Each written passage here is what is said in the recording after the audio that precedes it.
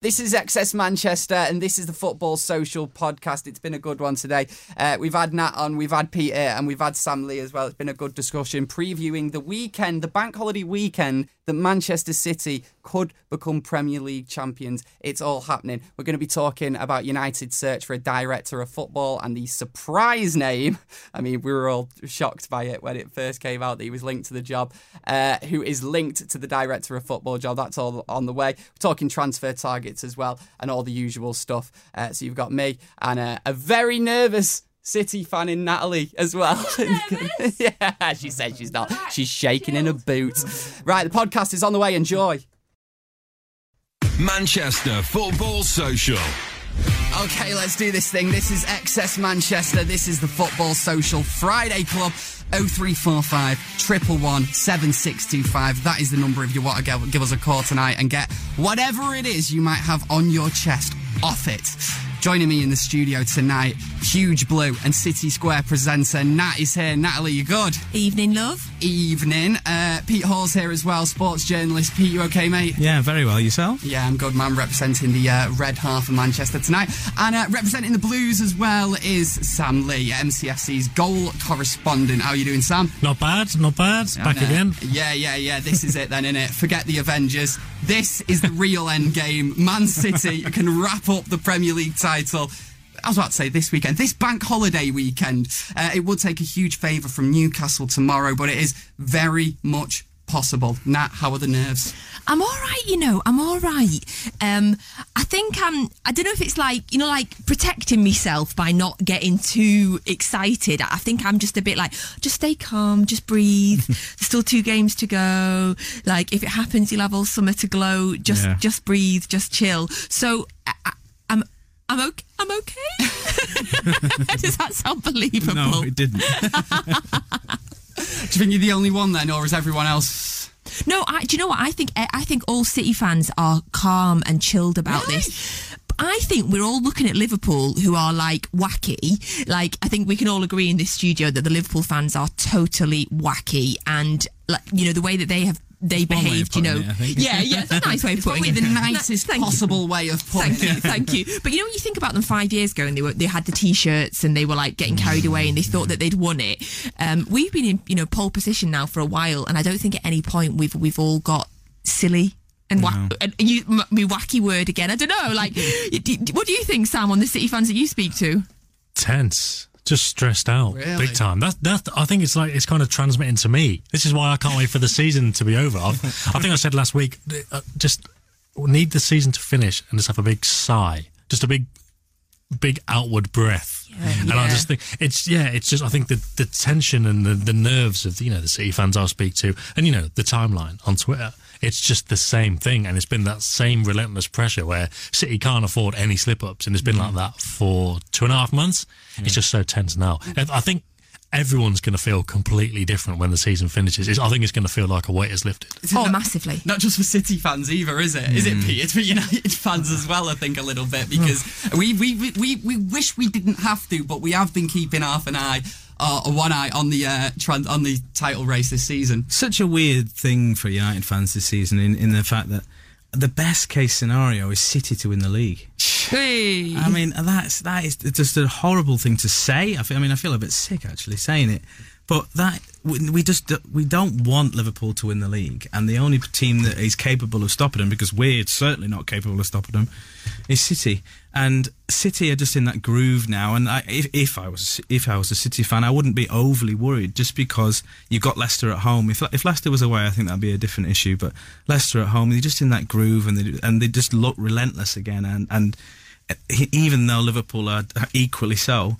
And it'd be magnificent to see them get 97 points and finish second. That'd be absolutely magnificent. The only thing that stops them getting 100 points and winning the league is the fact that we beat them. Yeah. Be so sweet. One defeat and they'll finish second. That is absolutely incredible. Last weekend when we had Adam in, who's a massive City fan, he was extremely nervous last Friday. And I think that Burnley result was so important to City, wasn't it? Because that was one where even City, even the most ardent, Pep supporter City fan thinks the best team in world football would say Burnley away. You never know what could happen. So massive result, wasn't it? I think whoever we play at this point, that's how everybody feels, and also that's how I feel when I'm looking at the Liverpool fixtures. I'm like, oh, maybe, I think you could be playing anyone. I mean, they played Cardiff, and I was like, oh, maybe Cardiff could do something here. So I don't think it matters who we play at this point of the season. But yeah, I guess maybe I am trying to fake it a little bit, because there certainly has been a huge amount of nerves watching that Burnley game. Behind me hands, peeking through my fingers for most of the game. But yeah, anybody at the minute would be nervous. 0345 111 7625 if you do want to get in touch with us here on the XS Manchester Football Social Friday Club. Sam, Pepper said that he doesn't know if De Bruyne or Fernandinho will play again this season, never mind on Monday. At this stage, they really could be the margins, couldn't they, between first and second players like that being out the last two games? De Bruyne more so, and I'm thinking, well, look, first of all, they've got this far without De Bruyne, and that's an incredible achievement in itself. Fernandinho's basically been in and out since the Carabao Cup final, and that feels like ages ago. So, I mean, I don't think they're going to be the margins that decide it. I think City will beat Leicester, last home game. City know what they got to do. They'll fly out the traps and all that, and look, Leicester might score a couple of goals, but I think City will score more. And then it comes down to Brighton, and look, Brighton can defend well. I don't think they're particularly... Well, they're not an interesting side, they're not an entertaining side. They can defend well, they can do a job, and that's where you'd want someone like De Bruyne to do what he did at Palace a few weeks ago. So maybe they'd need him there, but I think City have got enough. I really do. And again, like I say, they're going into the Monday night's game knowing what their job is. If they win that and they go to Brighton, the team pretty much picked itself. They know what they've got to do, and you would back them to get the goals. My ideal scenario for the weekend is, and this is slightly sinister on myself and everybody else, is I'd like Liverpool to draw tomorrow, and then I want City to win on Monday. So then we'll be obviously 3 points ahead of them. Yeah, so it's pretty much done. Pretty much but done. It still goes down to the last day. Yeah, it still goes to the last day. Still give them a bit of hope, and we can still have like the mad celebrations on the last day. Yeah, it'd be like watching Game of Thrones if you'd read what had happened beforehand. No, I know if you'd have gone on Twitter. I know exactly what you mean as well. So the situation for City, in case you need reminding, if Liverpool were to get a draw and City to win, then that's essentially the title done, but not officially, not mathematically, because there'd only be a 3-point gap. But the goal difference is so huge that it would pretty much be done. If Liverpool lose, then that's it for City. City on Monday could potentially win the Premier League if they win that game. So. Oh, my stomach just jumped when you said that.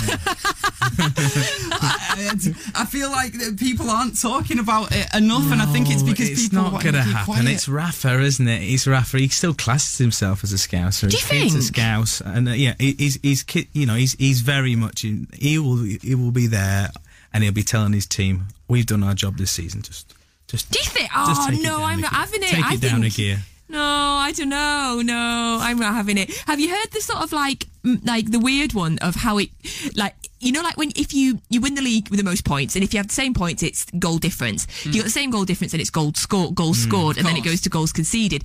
Do you know if all of those ended up the same, City would have to play Liverpool in a playoff. Yeah. We were talking about this earlier, and that would be worse than them two playing in the Champions League final. It will be like, from my point of view, I didn't want that to happen in the Champions League final, because it just, for United fans as well, but just in terms of the tension and all the Twitter horribleness beforehand. But a playoff for the league, I think that'd be worse. As a United because there's so much riding on it, And Liverpool want to win the league more than they want to win the Champions League as well, which always helps. Yeah, and also that's not going to happen, is it? Like Liverpool would need to make up the 4 or 5 goals scored, but still drop points. It's quite unlikely. Yeah, but thank God. Right. I mean, to be fair, it would be a great game to watch, because just imagine the build-up. For the neutral, Where would they play it? Where would they play it? Yeah. Neutral venue. Villa Park. A home and away leg? Yeah. Maybe Old Trafford. Yeah, Villa Park would be good. It makes sense. Wouldn't it? Now we're talking. It's close for everyone. It's in the middle. It's neutral. It's not quite in the middle, but it's close. When someone brought up the potential of a Premier League playoff, I got really excited, because deep down it's one of my dreams to see that just at one point, a Premier League playoff. But the idea of Liverpool and City two playing biggest rivals at in Old your stadium. Trafford. Let's move on swiftly. briefly, please. So over the course of this season, I don't want to compare, too much to last season's City team because they were unbelievable last season. One of the best Premier League sides ever, I'd say. Over the course of this season, though, do you think City have progressed even further? That's what I want to ask, because I know that it's impossible now to match the points tally, but of course this year there's been a lot more competition. I mean, last year, second place was United, way off. What do you think, Sam? Well, I think they have progressed, but it's basically the same. Like the only reason they're still going is because Liverpool are there as well. So in that sense, it's the same performances.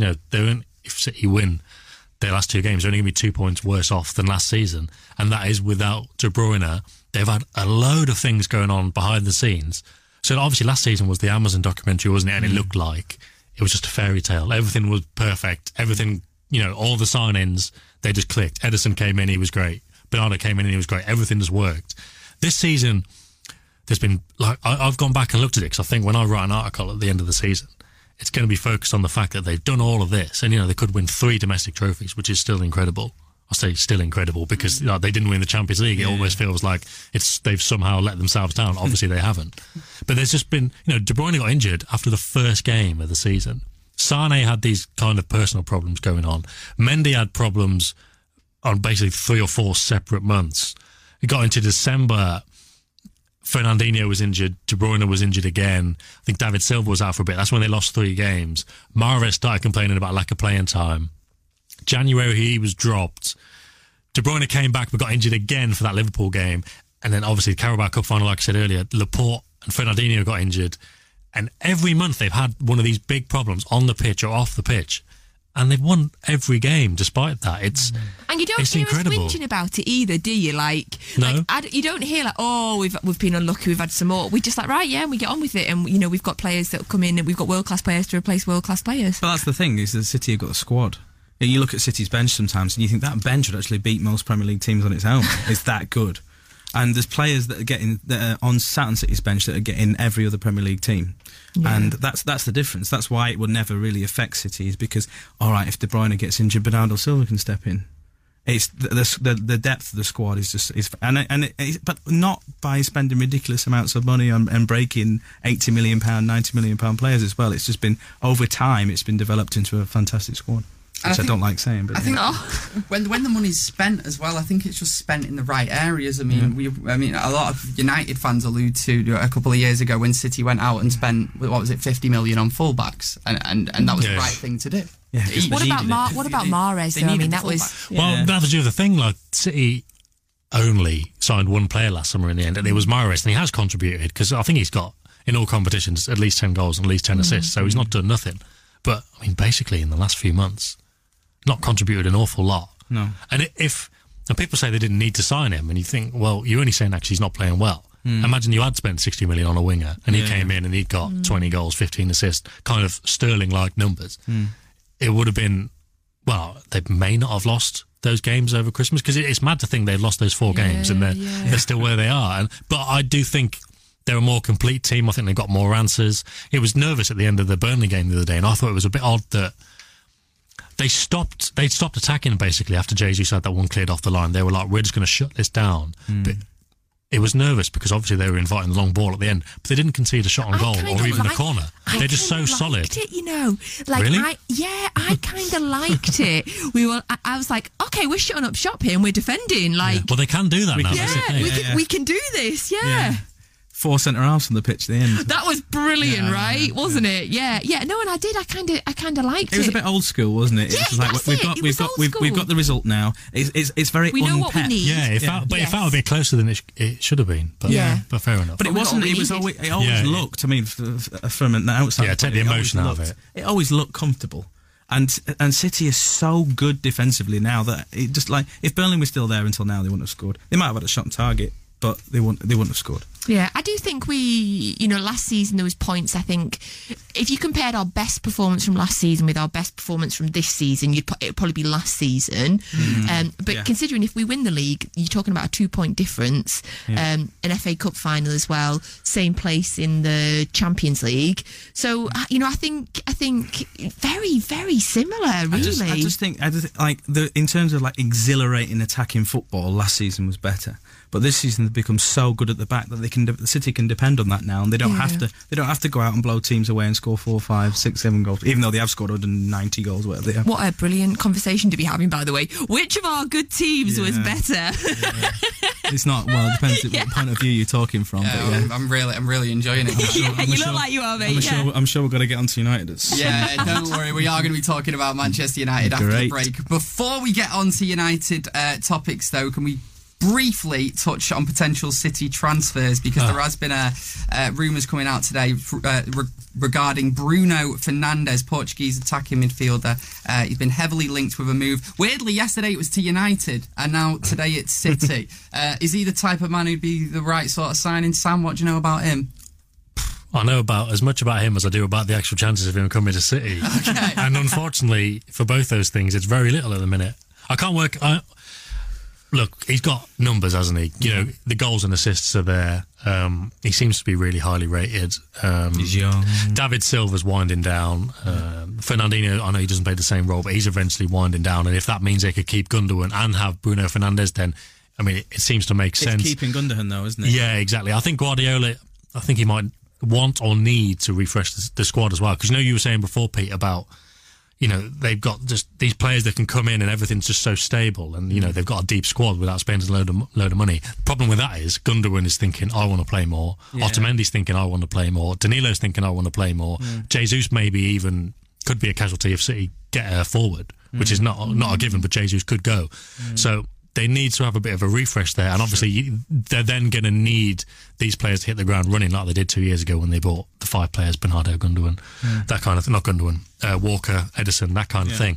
So with Fernandes, it seems like it makes sense, but honestly, I think today, somebody just sent me a message now, there's been contradictory reports about every single aspect. There was something like Hugo Viana, who's the sporting director. There was reports he was here. Formerly Newcastle. Exactly, yeah. But there was other reports saying he's not in England. If there's any meeting at all, it'll be in Lisbon. And then there was something about Mendes is involved, and there was another one saying he's not involved. For my part, a couple of people I know who are kind of like mid-tier sources have said, I've heard this could be going on, but like elite-tier people who if they told me it's happening, I'd write it.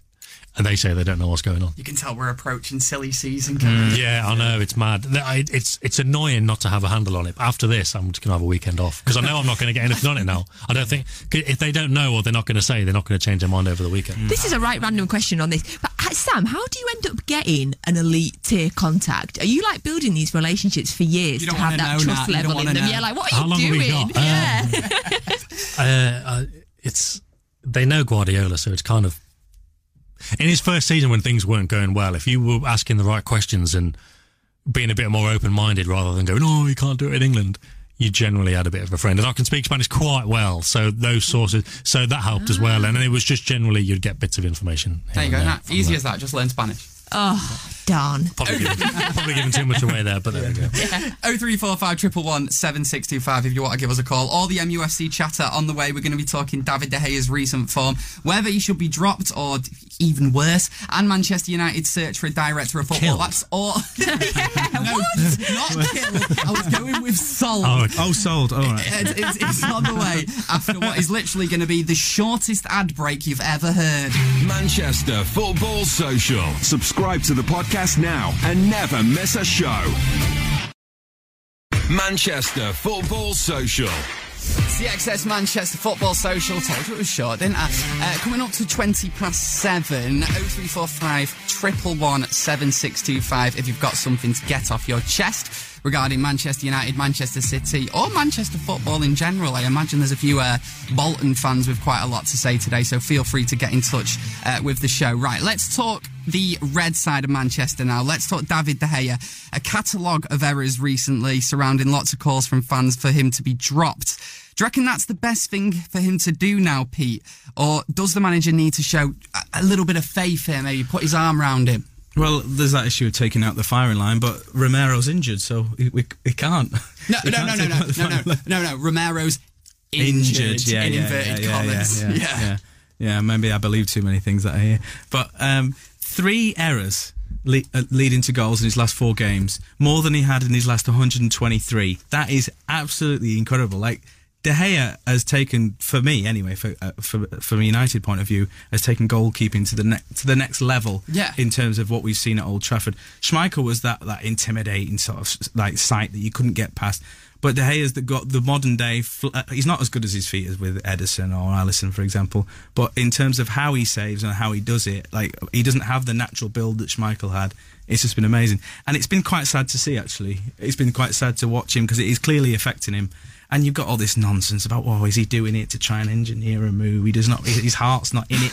His heart's not in it anymore. Oh, is he? Is he? I just think that's a mad thing to say because he's making mistakes in goal. What is he doing it on purpose? That's the thing with goalkeepers, isn't it? I mean, it's an easy thing to do, but if you make an error as a goalkeeper, it's a goal. And he's made some of the errors that he has made have been pretty bad. It's just, without reading too much into it, I think it's just a poor run of form. Eventually, it was going to happen. Even the best goalkeepers in the world get it. Manuel Neuer's been through it. Ter Stegen has been through it many times at Barcelona.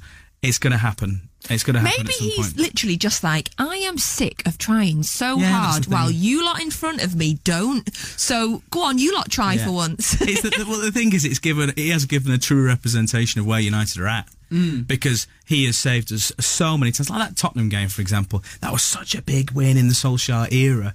But they absolutely battered us. And De Gea made 12 saves in that game. Like, if he doesn't make 2 of those, we lose that game, and everyone's like, Solskjaer's not what it. It's just, he has given a misrepresentation of where United are at as a club. And now it's just like, he's actually making mistakes. Oh, God, we really are quite bad, aren't we? Is this a press thing, or is this a serious thing fans have been calling for him to be dropped? No. Fans want him dropped. Fans wanted him dropped before the last game against Chelsea. Shut up. I do the full-time Devils takeover here as well, which is a fully Manchester United show. And last night we genuinely had someone call up and say, get him out the club. Now, I know that there's not many. There's not many. Was it a Liverpool fan? There's not many Manchester United fans saying that, but there are some people saying that he should be dropped. And there are some people making mad shouts like his heart's not in it. Yeah.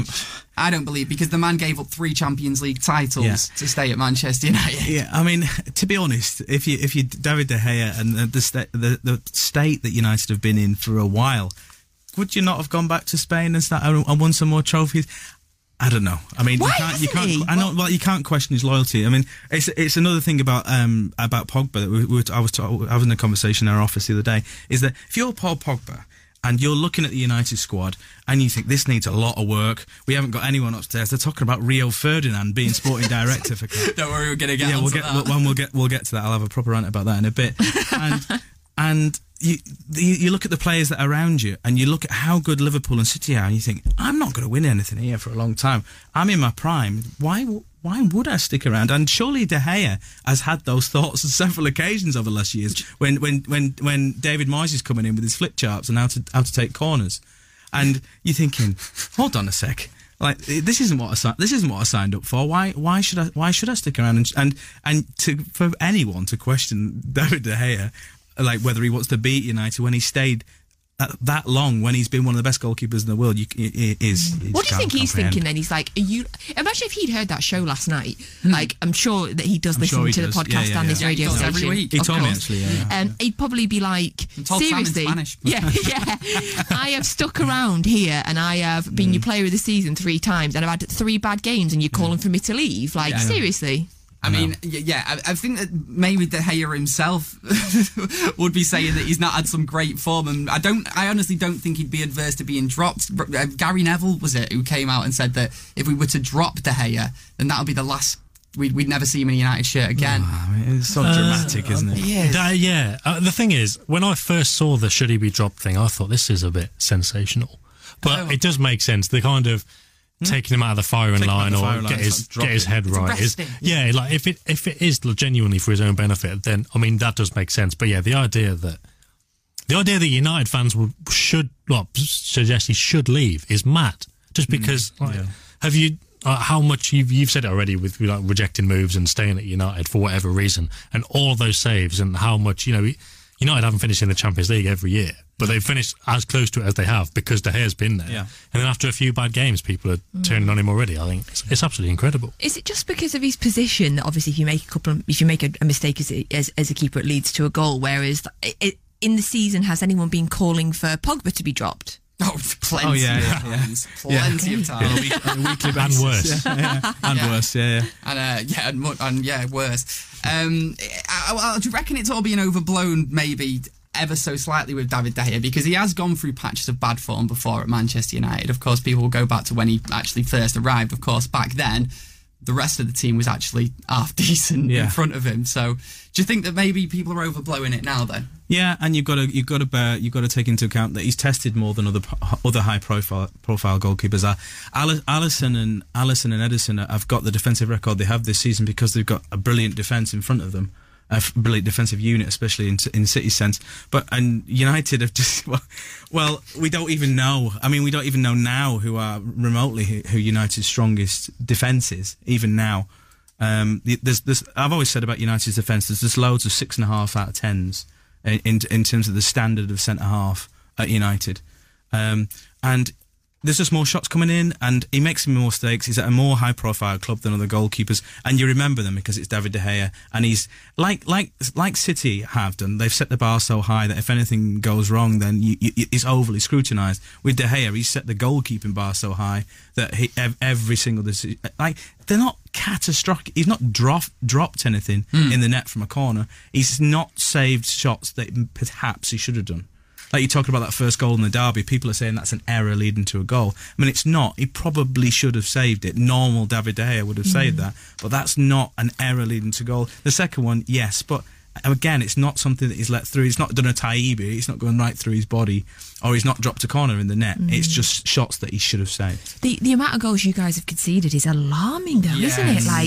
Like Liverpool have conceded 20, we've conceded 22. You guys have conceded 51 goals this It's the most season. since the late 70s, yeah. I mean, that's alarming. That's more than Everton, more than Wolves, more than Leicester, more than Palace, more than Newcastle, more than Brighton. Burton Albion. To be fair, though, a lot of that I think is to do with our defence more than David De Gea himself, personally. But on to United.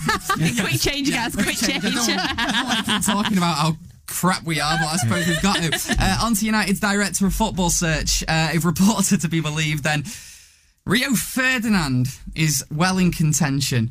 What does I feel like as soon as I heard Rio Ferdinand's name, I thought, do I not understand what a director of football does?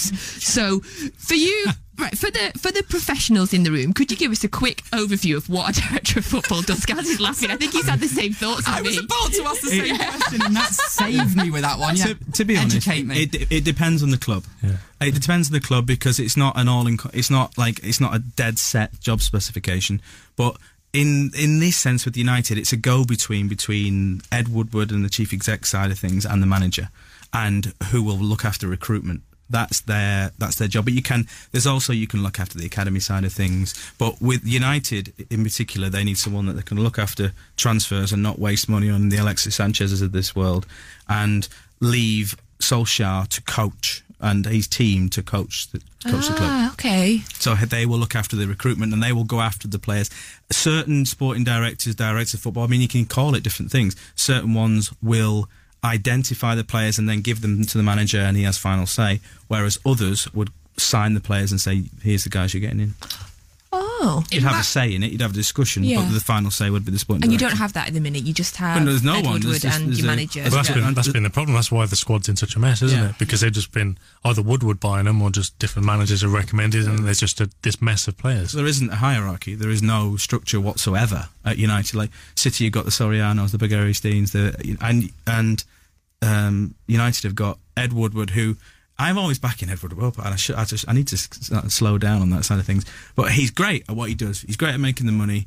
But there is literally no one else in there to do the buying. And you remember when United with buying Ander Herrera, and you've got these men with suitcases, the imposters, running around. I mean, it's just been embarrassment after embarrassment. And you think what United need to do is they need to step back and think, let's make a decision for the long-term future of the club and let's get this one right. And what United have done is what they have done since Fergie is they've gone for a short-term option. Who's around? Who's in the room? Oh, Rio, you're available, aren't you? Like you've sold a few caps. Like you come in. I mean, it's just it's like who's around? Like Gary Pallister will be chief scout. It's just there is no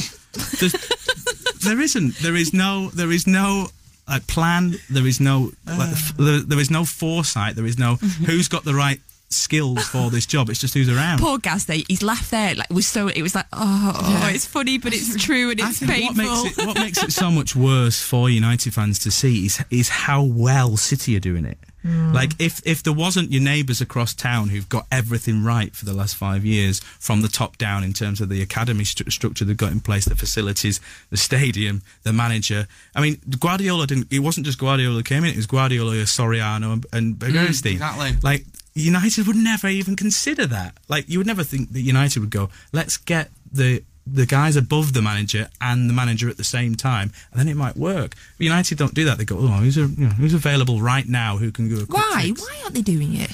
Because United have missed an era because Fergie was so good for so long that they never had to replace anyone. And it was too easy. Like for I'm not going to say my age on air, but people of my... It was your stage age then. Yeah, but of my 25 to 30, we'll say. We're going to get very, very vague. I'm not saying which end He's of in that his 20s. Yeah, he's 29. Yeah, thanks. We'll go with that. People of that age range have only known Fergie. And people at the club have only known Fergie, who controlled everything. Fergie wasn't a manager, he was a sporting director and a manager because he did everything. And he was good at everything and he adapted, he moved with the times. And he got different coaching staff in. He got Carlos Queiroz in for a bit. He got Steve McLaren in for a bit. He got different ideas to come in. But now, you leave that, you're not taking away one man, you're taking a whole structure within one man of the club. So now they've got to replace not him, they've got to replace the manager and they've got to replace the sporting director, and they haven't done it. And when they tried to, they've done a really awful job of doing it. I think Lou Macari should be director of football. He's got the chippy. He's a good businessman, you see. Terrible chippy. Yeah, that's been there years. Yeah, you think it'd be... Stood the test of time. Yeah, exactly. Must be doing something right. And so Rio Ferdinando. Yeah, well, it's better than the 5 caps. That's what I was going to say. Well, if the idea with the director of football at United is specifically to help out with transfers, then what I don't understand is what does someone like Rio Ferdinand know that Ole Gunnar Solskjaer doesn't? Well, the reasoning behind getting Ferdinand in, supposedly, I mean, I'm trying to think of the positives of getting him in, that he has developed this commercial side of things, and he's built relationships, business relationships, and that's part of what that job is. That is the reasoning behind it. But he has no experience of doing the footballing side of things, of doing the transfer side of things. But there are many people who are out there who are qualified to do it. Edwin van der Sar is the obvious one, being a former player and doing what he's done at Ajax. But there's people out there with the qualifications, like Mark Webber, for example, at Norwich. Like he went into Huddersfield, he turned them around and got them up to the Premier League. Without him, it wouldn't have happened. Same with Norwich. Like it might seem like it's a big step up to United, but it's not. It's the skill set that you need in the role, and he has done it. He's developed these relationships, and he knows. More importantly, he knows how to develop these footballing relationships. And you just can't imagine Rio Ferdinand doing it. No disrespect to Rio Ferdinand, I mean, you just can't. You've just got to have a certain skill set, and it's just because he's a good former player, and it's like a United thing that they've done. Just because he was quite good as a player doesn't mean that he's going to be good in this particular. It's the same approach to transfers. It's just a big name. Yeah. Yeah. Is the problem here then Ed Woodward? Yeah, in the sense that he's doing stuff that he shouldn't be doing. Because if he was just doing commercial deals and setting up United financially, then great. If he was left to do what Ferran Soriano's doing at City, and looking after the money, then great. But they've got Ferran Soriano trying to buy players and everything else. Basically, it is everything else, and it's just really disjointed. There's not much of a structure. Yeah, well, the problem is that he's got the power and he doesn't want to relinquish it. If you're in charge of one of the biggest, I would say the biggest, but one of those, because the City fans here, I'll say one of the biggest clubs in the world, then you're not going to want to relinquish the power if you've been allowed to go and do what you want. If you've been allowed to run riot by the owners, and that's what Woodward's doing. He should be there to do his job, what he's doing, make money, and he's done a really, really good job of marketing United. But he shouldn't be there to do the other side. But if no one's questioning why he's doing it, why would you? So then is the problem the Glazers? Yeah, well, yeah. So do the Glazers need to get him in check or replace him with someone that's got a vision for the club? Yeah, you just need other people. They're not bothered. They're not bothered. They don't care, honestly. I mean, he's doing his side of the things. He's doing the business side of things really well. And despite results on the pitch not being particularly great, we're still making ridiculous amounts of money. Have you seen a new report that's come out today? No. Yes. Manchester City have overtaken Manchester United as the most valuable Premier League club according to a new football finance study. Valuable in what sense? So City are valued at 2.364 billion, up 385 million, while United are valued at 2.087 billion, a drop of 376 million, which is being blamed on higher wages and lower profits. Surely United are still more United are still making. I think it's more the wage. It's value of. Do you reckon it's value of what the players you've got, the staff you've got, the assets? Well, it takes into consideration debt, which is your problem. Right. Watford are rich annals. End of discussion. Yeah. But that's true. Let's get some reaction from the Ole Gunnar Solskjaer quotes today then from the presser. He says a lack of Champions League football won't deter the best players from joining because of the potential that Manchester United have. Sam, can you explain to me what potential he's on about? I'm a United fan. Well, you've got to be honest. You've got to say what you see. And again, same as you guys, the potential to earn a lot of money. and not. Well, the thing is, this is the thing. If Solskjaer's saying, it won't deter the top players, that's not a great message. And it goes back to what Woodward said, that famous line from that conference call last year, when he was like, on-pitch performance doesn't affect like the profitability or marketability of the club, which everyone goes back to, which nobody's ever said, well, that is wrong. No. Because if United end up 10th next year and 15th the year before, the year after, you're not going to have the same sponsors. It's going to be completely different. But if that's the attitude, then that can, filter down to the players you're getting in. But the potential, obviously the potential is there, isn't it? Because the thing is, it looks like it might have to be another manager. It's the potential of, if you get another manager, well, look, maybe Solskjaer can do a good job with better players, and it's fair enough to give him that opportunity. Who wants to come and play for Solskjaer? But it is a question, isn't it? Because if you look at all the others, obviously City and Liverpool, because we've mentioned City structure, but Liverpool have got a good one as well behind the scenes. Yeah. Chelsea, they're a bit of a weird one, but in terms of football, at least if you're a Sarri kind of player, you know the kind of system you're going to be getting into, you know what they want to do. Spurs, obviously, as well, especially with that new stadium, they've got things going for them. All history aside, I think Spurs have probably got more going for them at the moment than United have, with the manager and the stadium and the Champions League prospects and that kind of thing. And that's quite damning, isn't it? So, people are always going to want to sign for United, but look, it's going to be kind of cast-offs again, isn't it? Di Maria. I think Di Maria would have worked if Van Gaal wasn't there, but it was a bad fit. And if you're buying players that are being let go by Real Madrid and Barcelona, it's generally not a good sign.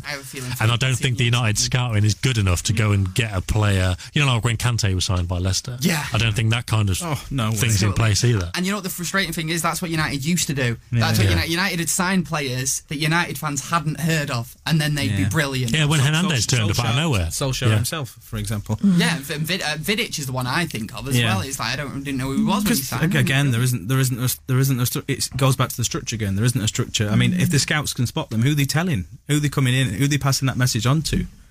Are you guys kind of resigned to the fact now that you're not going to finish in the top four? Or do you still think there's a chance? I still think there's a chance, to be fair. Because, and I've said this all along, and look, United's results have been worse than I expected, but it's not like United are going up against City and Liverpool who are winning every week. Yeah. Arsenal are even worse results-wise. Yeah. Chelsea have got Watford at home, and if you look at that on an accumulator, you think, I'll tick the box for Chelsea. Yeah. Chelsea could lose that. Yeah. They've turned it around a bit, but the form after Europa League games, Watford are a good side. They'll want to. Huddersfield's a gimme for United. Well, yeah, exactly. People were saying today, other journalists were saying today, I don't think United will get 6 points from those last two games. And look, Cardiff, we'll see about. But Huddersfield, terrible. Cardiff at home. Cardiff at home. So it honestly couldn't be easier for United. Huddersfield away on Sunday, who are already relegated, been relegated for quite a while. And they are dreadful. Yeah. They are awful. We'll be previewing the weekend's fixtures in a sec, but before we go to a break, just want to ask you this. Do you think missing out on Champions League football could be the push that the United board need almost to spend the money? Because last time this happened, they went out and signed Pogba, and I know they brought Ibrahimovic in on a free, but still a big player. I feel like actually missing out on Champions League could actually force the Glazers to pull the checkbook out. I don't actually think that United have not spent money at any point. I don't feel like United have had, in the last few years, the early years, the late Ferguson years under the Glazers didn't spend hardly anything. Wayne Rooney had to play in midfield for a while. Still won the league though with Anderson and Cleverley in midfield. That's the Fergie thing. But in recent years, above Pogba, I think. Yeah. But I think, yeah, God, yeah. But with, I don't think that United have actually held back really in the transfer market in recent years, and no Champions League football is going to be massive for United. But I don't think that spending loads of money is the solution, because you spent that money on Sanchez and look what happened. I mean, you can overspend on players, you can overspend on the wrong players. I just think United have to really take a step back and take a long-term view. You and I both know they won't, but that's what they need to do. They are the most reactionary football club in the world. For you though, I don't know what player would you want to sign that would want to come to you to not play Champions League football? Does that make sense? Like, what is there any players that don't want to play Champions League or don't think they are at the standard of Champions League football that you would want to sign? Well, exactly. you'd have to go for those younger players, the João Felixes at Benfica, for example. Some players like that you'd have to pay a fair bit of money for because they're good and because they're young. But they're not going to be in any rush, as in. And United is still a big club still, obviously. Whereas if it's like Varane, if Varane were to leave, he would have the pick of a lot of top clubs. Yeah, and does he want to wait a minimum of 2 years to have a chance of winning the Champions League again? Because he's not going to be in it next season. Okay, on the way on the XS Manchester Football Social, we're going to be previewing the weekend fixtures. I keep reminding everyone, and I know City fans probably hate me reminding you, but you could be champions on Monday night. So we're going to be talking about that, and we're going to be talking about celebrating versus your old team. We, of course, saw Suarez do it to the dismay of Liverpool fans online. We've all enjoyed the responses to that. So we're going to be talking about that, whether we think it's on or not, next on the XS Manchester Football Social. Manchester Football Social. All right, let's do it. XS Manchester Football Social. My name's Gaz. Over there's Nat. Over there's Pete. And over there's Sam. Right, let's get into the weekend fixtures then, guys. United coming up against Huddersfield. They're already relegated. They've been down for quite a while now. I actually forgot they'd been relegated because of how long ago they got relegated. Genuinely. Oh, dear. Surely this is finally a chance for United to get back to not just winning ways, but to actually absolutely steamroll the team. Yeah, and they can express themselves a bit. I mean, as Sam said earlier, Huddersfield are truly awful. I've had the displeasure of covering Huddersfield a fair few times, unfortunately, this season, and just completely and utterly out the depth. They didn't spend any money in the summer on an already poor squad, so they've really struggled. And this is one of those that United can play okay and win 3-0. David De Gea can still make a mistake and win 3-1. It's one of those games we need, United need at the moment. And I mean, he does actually keep you in that top 4 race. Do you want to see youngsters play in this one, Pete? Well, Mason Greenwood was the one that everyone wants to see, isn't he? But he's apparently injured. Whether he's on the injured list with Romero, I just had a feeling hearing that Romero was injured was too convenient. Yeah, it was just perfect for Ollie just to play De Gea no matter what. It would have been nice. Yeah, and he's actually I'm a big fan of Romero. Actually, I like it. He's played well, and whenever he's come in and.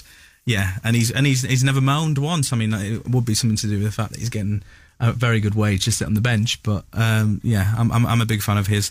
Greenwood would be the one. Chong can come in maybe. Not yet. You wouldn't want to blood too many youngsters yet because there is actually still something to play for. But you could blood 1 or 2 against Huddersfield because they really are that bad. Damning about Huddersfield. Oh dear, Sorry, Huddersfield. Well, I mean, last week we did the show here and they were playing Liverpool and we finished the show at 8 o'clock. Yeah. I opened that door, went outside, and Adam Keyworth went, Liverpool are winning. 15 seconds after the show finished. Yeah, so I can see why. I can see why City fans wouldn't have much faith in them either. Then, talking about City, then Monday night, as we keep saying, the game against Leicester potentially could be Premier League champions, or even if Liverpool were to get the win, if City were to get the win as well, then fully in the driving seat. And Nat, what do they need to do to get over the line now? Oh, stay calm. Leicester's a tough game. Leicester are a Stay good calm, breathe, and just play the football that we've played for the majority of the season. You know, just don't panic. You know, like just go out there and just do what we've been doing. You know, let's not change our game just because it's two games to go. We know we just need to go out there and play the football that we've been playing all season, and we'll be fine. You know, I don't want to jinx it. I don't want to sound arrogant. I'm just sort of trying to stay as calm as possible, but. We play the way that we know we can, and we're going to win. I mean, it will really. I wish you could see my face right now. I'm like, oh. It will obviously need a win to actually win the title, but Liverpool full potential to drop points against Newcastle. I think so. Yeah, well, everyone does, don't they? But I mean, to be fair, Liverpool haven't got to this position by dropping points in games when everyone thinks they're going to drop points. Yeah, good point. Yeah. And City and Liverpool fans have been looking at each other's fixtures for like 2 months now, and I mean, the last time Liverpool did was that Everton game, and since then they've won everything. So, I mean, I completely understand why people think they're going to drop points, and I'd probably go, they could too. Newcastle, difficult place to go. The 7:45 kickoff, weirdly and stupidly, makes me think, there's even more potential there. If it was 3 o'clock on a Saturday, you'd think, they'll win that. But just because it's a night game, I don't know. It's just one of those things. It's just one of those intangible things as football fans. I was sat next to a senior reporter in a newspaper the other day before the Burnley game, and he was like, "Nah, it's a nice day. It's on telly in the mid-afternoon on a Sunday. The ingredients aren't there to lose." And I was like, that really isn't and shouldn't be how football matches are decided. But is it in Newcastle, the game? Yeah, exactly. Well, Saturday night it's cold up there. I've sat in that Newcastle away stand before. You are so far in the sky. Like, you are so high up. You got to take your glasses, in that stadium. I was knackered when I got up to the stands. Yeah. At that right. Stadium, no lift or anything, is there? No. Vertigo up there. So, the fans will be cold up there on a Saturday night. Do you know what? The Barca game as well. Sorry, no, go on. Yeah, no. I was just saying, I think there's every chance, but I'm not intending to change my Twitter picture to Rafa Benitez or anything like that. That's sad. I was going to say, is that what you were all going to do now? God, no. We mocked them so badly for that. Paul Dummett as your profile picture. Yeah, I can see why people are thinking that, because and if Dembele had scored that goal at the end to make it 4-0, you think they might just been off the Champions League because they're not going to beat Barca 5-0 at home. No. It's not going to happen. No. So they would probably put more effort. But I think while it's 3-0, they've still got one eye on the return game, and it might make things a bit more complicated for them at Newcastle. I mean, I do expect them to win because they've not got here for nothing. Yeah, I just can't see it. City, I've never seen anything as relentless as Liverpool and City this season. Like, it's just mad to see how you can, at this stage of the season when nerves are supposed to set in, how you can still look so comfortable in victories. It goes against everything, doesn't it, that we thought about title races and teams being nervous and who plays first, who plays second, what the pressure. It's just been completely wiped out. Yeah, I mean, so you're going into the final day. I remember as a United fan, I went to the Riverside when we had to win at Middlesbrough.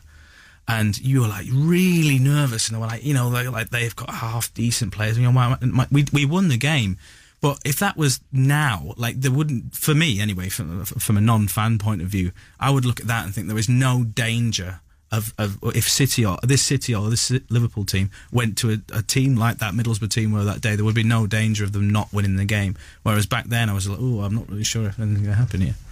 So that's completely normal, isn't it? Yeah. I mean, I went to the Wigan game in 2008. Yeah. 2008. Is that the Giggs penalty? Yeah. But I was in the Wigan end, and whenever people say, I'm going to be in the home end, they're an away fan and go, I'm going to be in the home end. Don't. It's terrible. It's absolutely pointless. And my example of that is Wigan, because I was in the opposite end to where the United fans were. Obviously, Ronaldo scored the penalty, couldn't celebrate. Anyone who did celebrate got chucked out. And then obviously United won the title. All the celebrations were down the other end anyway. Yeah. And I was so nervous going to that game, and you can't do anything with it. At least if you're at home or watching at the pub, you can go mad. Awful. Don't bother. Were you with anyone? No. I sat in the home end for the City game against Blackburn when we got from the Championship into the Premier League, but I think the entire ground was just City fans because they knew if we won that game we were getting promoted, and I think all Blackburn fans that had season tickets and everything had just sold them to City fans, and the whole stadium was City. Was that the fabled away day where you took $500,000? No, was that Blackburn on the Hill? Was that on the Hill? No, that is one. No, there is one. Was it 4? That was 4-1, wasn't it? Yes, that is. It's in the United song. It's a $250,000 hill there that overlooks the Ewood. Yes, that is the one. I was there. 2 billion City fans, I think it was. Yeah, and there's also the famous York away where every City fan was. 40,000 City fans went to York away in Division 2. I did actually go, by the way. Yeah. Yes, yeah. Let's for the end of the football social now. Then for the last 10 minutes, let's talk about something Reds and Blues can unite on. The Liverpool social media meltdown after that Barcelona result. Petitions are out again. Suarez should be banned from football indefinitely, apparently. And it got me thinking about the whole celebrating against your old club thing as Suarez did. Guys, where do you stand on this? Because Suarez really did go for it. And as a United fan, I loved watching it. To me, celebrate away. I mean, even if you were born in the alleyway at the back of the stadium and you're doing it against that team, celebrate away. Score, especially if it's a meaningful goal. I remember as I was there as a fan as Danny Welbeck scored for Arsenal at Old Trafford in the FA Cup. Yeah, in the FA Cup, and he celebrated. And he'd been out injured for ages, and I think it was his only second goal, I think, for Arsenal. And he'd had so many injury setbacks, and it was the winning goal in the FA Cup. And he was just so relieved after all those injury setbacks. And he celebrated a bit, and everyone around me was going mad, like, oh, you can't be doing this. And I was like, he's not disrespecting the club. He's not like spitting on the badge or anything like that. Like, he's just so like overwhelmed by the fact that after 6 months of horrible injury layoff, he scored. And just, if you put any form of passion killing in football, just really annoys me. Like, if you get these players that have been on loan at clubs for 4 games when they were 17, and they come back at 32 and score the winner, and they're like, they walk it both hands up, and I'm like, what are you doing? I mean, it's gone too far for me. Celebrate away. If I was playing for City at United and I scored the winner in the last minute, I'd celebrate. I'd have my shirt off. I have a feeling that the City fans in the studio, though, I think that you'll tell them there is a line, isn't there? Remember Adebayor?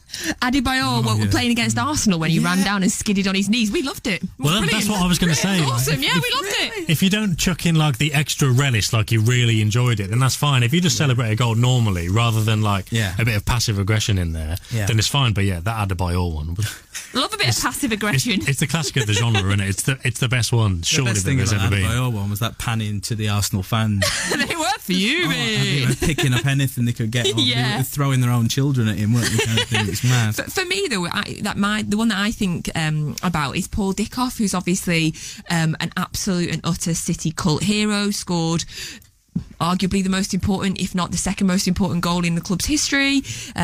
Real club legend. I have him at City Square a lot. Genuinely nice guy, and he celebrated against us when he played, I think, for Leicester. And I don't think one City fan cared. Nobody, because he'd done so much for the club. He'd moved on to another point in his career, and he celebrated scoring a goal, and I've not got a problem with it. I mean, and in going back to the question, Suarez, why on earth would Suarez not celebrate? Yeah.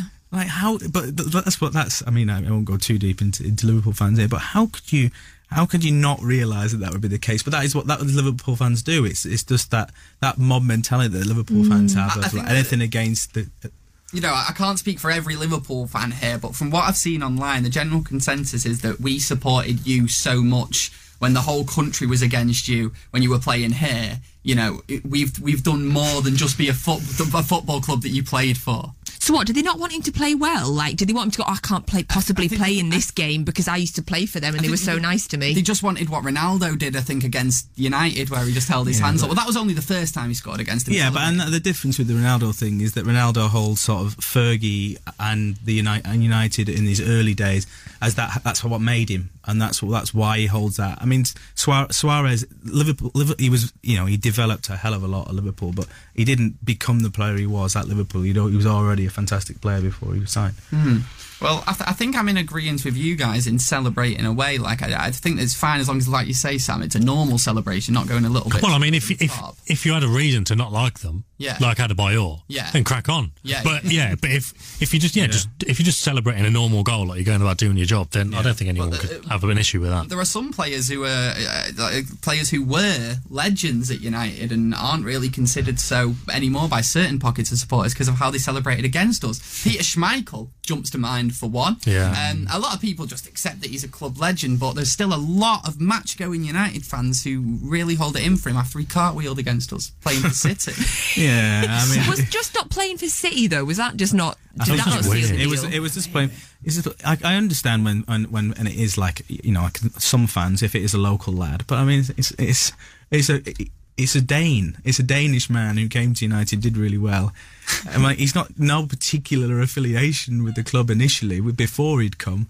So yeah, I mean it's silly, but I think it was the going to City thing in the first place that riled a lot of United fans. Yeah, definitely. Oh, while we've quickly got time, Go on now. can we give a shout out to the Man City women's team who are in the final of the Women's FA Cup, which is tomorrow, and also just a shout out in general at the excitement that it's on BBC One and they're playing it at Wembley. It's going to be a big attendance, isn't it? Yeah, about 50,000 they're saying, and Brilliant. that's after the FA refused to move the West Ham game, so City play West I know. Ham, and West Ham play at home in the men's league at 3 o'clock, and the FA refused to move it. Of course they did.